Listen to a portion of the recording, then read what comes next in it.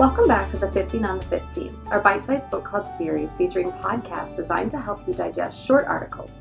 This 15-minute recipe for success is a pinch of insightful reading, a dash of engaging discussion that blends together research and classroom practice. My name is Katie LaShawn, and I'm the director of the English as a New Language program at the University of Notre Dame. We are wishing you and your students a blessed 2017. Today's podcast has us taking a closer look at what works in developing the vocabulary of English learners. Our reading selection comes from the U.S. Department of Education and the IES, the What Works Clearinghouse, which features effective literacy and English language instruction for English language learners in the elementary grades. Okay, Katie, I have to stop you. That report is a total mouthful. Absolutely. I completely know. And as promised, we're going to stay true to our 15 on the 15th promise. This is going to be a bite-sized book club. So we want you to focus specifically on pages 19 through 27. Of course, if you want to read all 43 pages of this report, I think you'll love it. It's a great report. Okay, Katie, I know that we have planned to spotlight 5 strategies for vocabulary acquisition that are grounded in research. But before we begin, is it okay if I share with you one of my favorite quotes about vocabulary acquisition? Absolutely. It's from Dr. Isabel Beck at the University of Pittsburgh, who's really a giant in the field of vocabulary. And she says something that is so simple, but I love, and I think it should inspire the rest of our discussion today. She says, little kids absolutely love learning big words. And I just think before we talk about any of these strategies, it's important to remember that kids do love learning vocabulary, especially when the teacher loves using big words. And the teacher loves learning language too. So we all know that English learners carry a heavy language load in school. And I just think we need to remember to exhibit joy and curiosity and a playfulness to inspire our students to carry this load. And, the article does speak to this in one part where they warn that so often our instincts as teachers are to cushion learning for our students, especially our English learners. But that doesn't mean dumbing vocabulary down. What it means is providing bridges to meaning for great words. And so I just want to, as we head in, to remind everybody that English learners love to learn big words too. And let us be inspired to do it. Absolutely. Number one, I think our English language learners may and most likely know really big words in their first language. So to honor that and the fact that we are bridging to their second or third language. So we're going to provide those bridges. And today I want to go through that in kind of 5 strategies. The first one is what I'd like to call the backdrop strategy. This is really about incidental exposure to vocabulary. So we know that for all children, incidental exposure to vocabulary is one in which language is acquired incidentally through reading, absorption. Indirectly. Yeah. Reading, classroom conversations. Absolutely. So it's really important that first and foremost, we are carving out time in our days to provide a structure for indirect exposure. This means allowing children time to read, creating a structure in which language investigation is really valued, one in which we are constantly keeping our eye toward learning new words.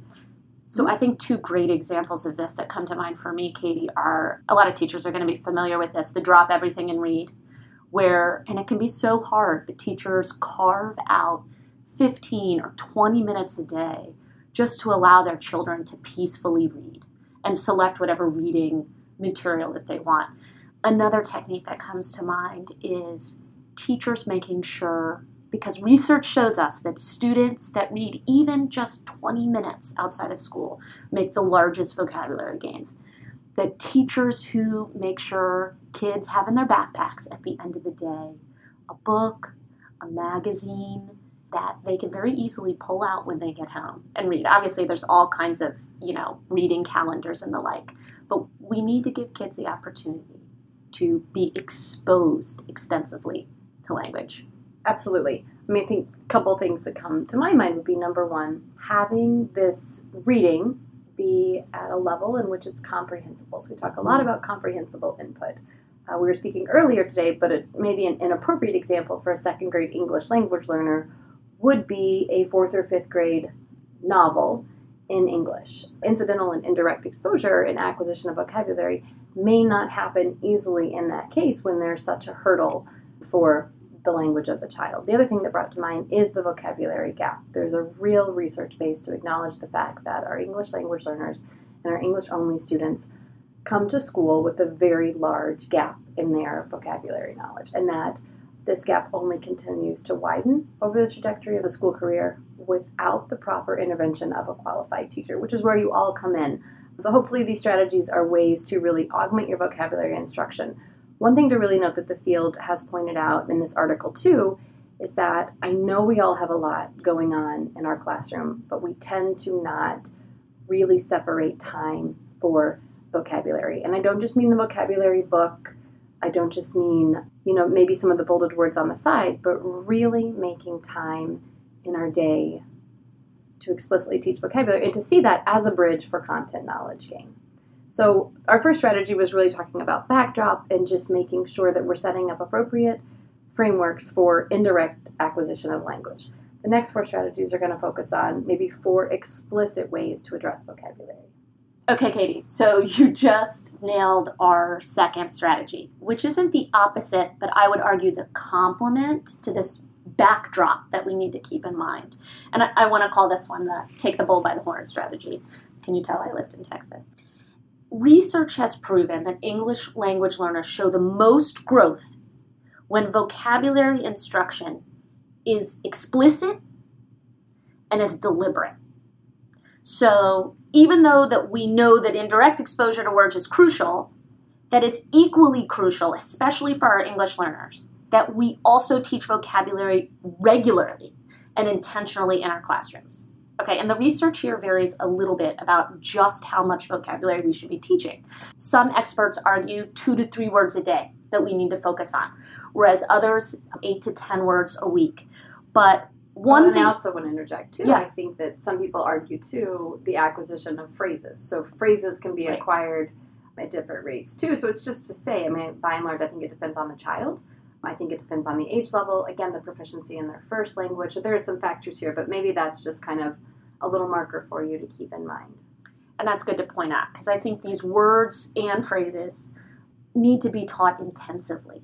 And we're going to get to repeated exposure in a minute. But these words and phrases, they need to be revisited throughout the week. They need to be purposely worked into classroom discussions.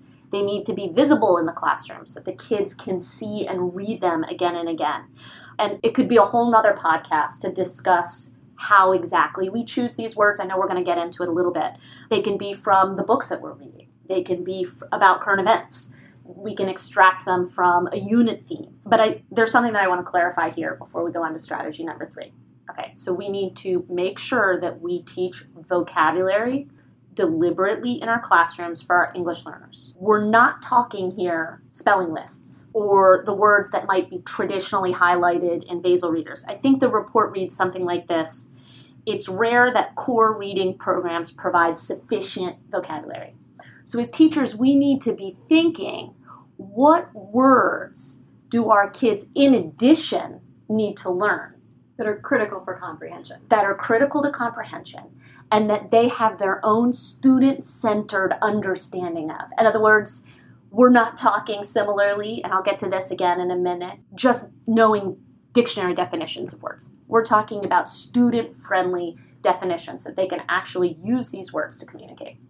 Absolutely. And I think one thing to follow up on is, explicit instruction may look like explicitly listing these words in your lesson plan. It's not something that can just be done on the fly, but really being intentional about these are the 5 words for today that are necessary for comprehension, and I'm going to make sure that my English language learner is familiar. We're going to front load these. We're going to teach them before we actually begin our lesson, and we're going to make sure that they are bridged for comprehension. The other thing to talk about is actually supporting this when it happens. So you can teach them explicitly, but to what extent do you have these words posted on a word wall? Are they on a repeating PowerPoint that the students can access? Do the students have personal dictionaries? To what extent is it explicitly taught that they are also internalizing these words. So one thing to wrap up this section would be the fact that there's a real difference in research between teaching vocabulary and teaching vocabulary learning strategies. So to what extent are we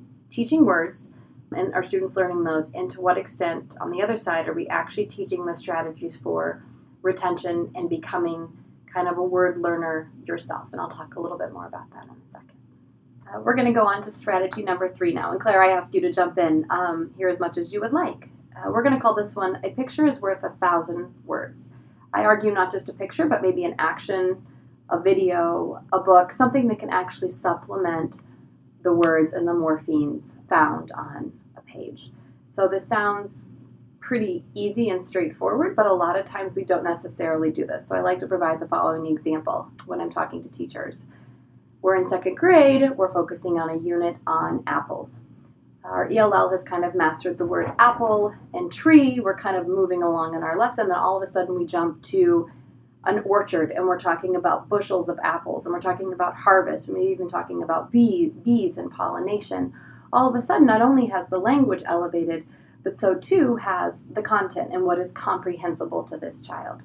But I like to back up and say, but had I supported this lesson from the very onset with A, explicit instruction, as Claire mentioned, of what these words are, but B, an image of trees in a row to make up an orchard, an image of the bushel basket below the tree to catch the apples. To what extent could we have supported this whole thing with images? What do you think? And sometimes I think that teachers feel that they have to carry the whole burden in terms of finding images, although thanks to Google and the like, it is so much easier to pull images quickly. But I know, especially with older students, one of the things that I used to do is when we started to look maybe at a comprehensive list for the week, I would send each of my students home with 3 to 5 words, and they had to find the pictures.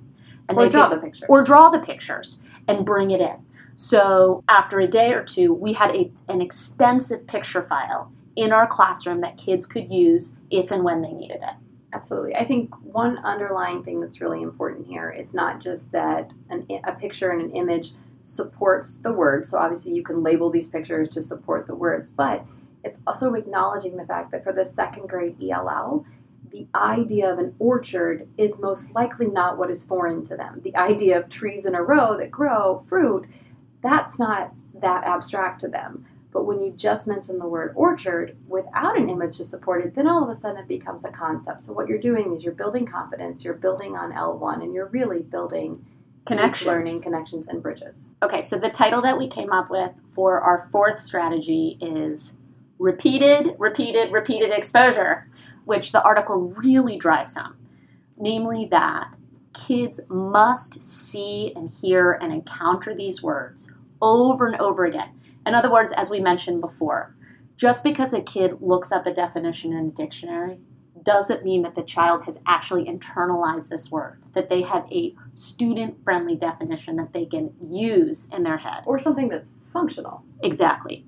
One of the key numbers that I know you like to throw out there, Katie, is that students need to hear at minimum and hear and see the word about 7 times. I'm not sure where that came from at this point in our bank of resources, but I think it's something I usually stick to is 7 times. And I think what's important to note here, maybe you're going to get to this, Claire, but to know a word is not to know a word is not to know a word. Like it doesn't mean that you actually understand a word if you have maybe even read it one time and not actually pronounced it. So maybe you can jump in with your son's example of the Protestant.